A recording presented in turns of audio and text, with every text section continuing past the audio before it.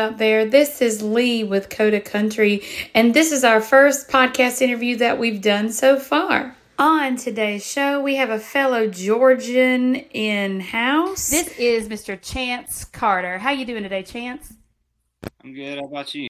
I'm doing so well. Thank you so much. So Chance reached out to me through Instagram, and if you don't follow Chance on Instagram, give us a shout out of your Instagram handle so we can find you. Oh yeah, you can find me at all my social media is pretty much the same. So it's Chance Carter Music.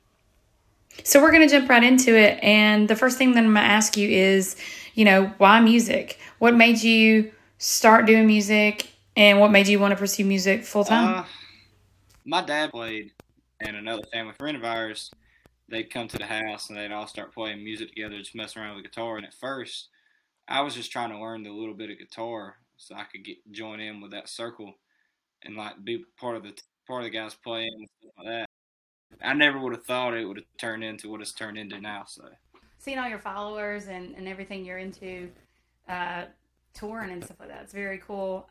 Do you have a day job outside of what you do with your music stuff? Yeah, I do construction work Monday through Thursday, and then normally Thursday we head out to play shows for the weekend, and then we come back home on Sundays. That's very cool. I'm always interested to know what musicians do before they start touring full time. So construction worker by day, musician by night. I love that. Yeah. And then who would you say are your greatest influences on your style? Being from Middle Georgia, near Macon and stuff, probably.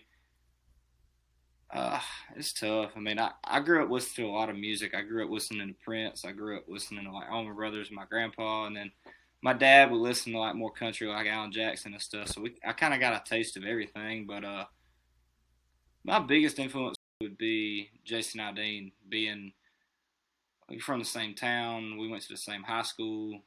I mean, and when I was real young, my dad and some of his family, they worked together and stuff like that. So we kind of got to meet him a couple times and some cool stuff like that. He's probably the person that's inspired me the most. Just when he came into music, and he did everything so different. His sound was more of the rock country sound, which is kind of what our team does, what we like to go do. And at that time, nobody was doing it. So when he started doing it, everybody was telling him, no, it's not going to work. But in the end of the day, it was something different. And I think that's what made the biggest difference. Because in my opinion, if music doesn't evolve, then it just it's going to die.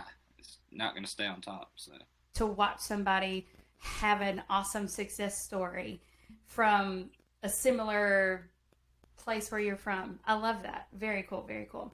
Okay, so tell me about your latest project that you're working on. I know you were saying that you might have some music coming out soon. Let us know what you're working on.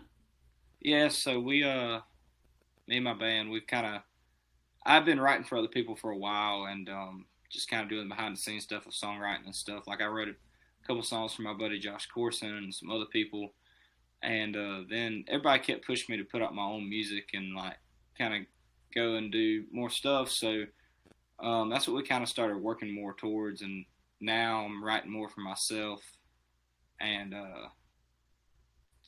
now I'm doing more for myself now and all that stuff. And we just finished a song actually the other day where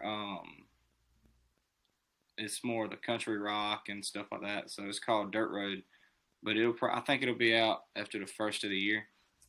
Awesome.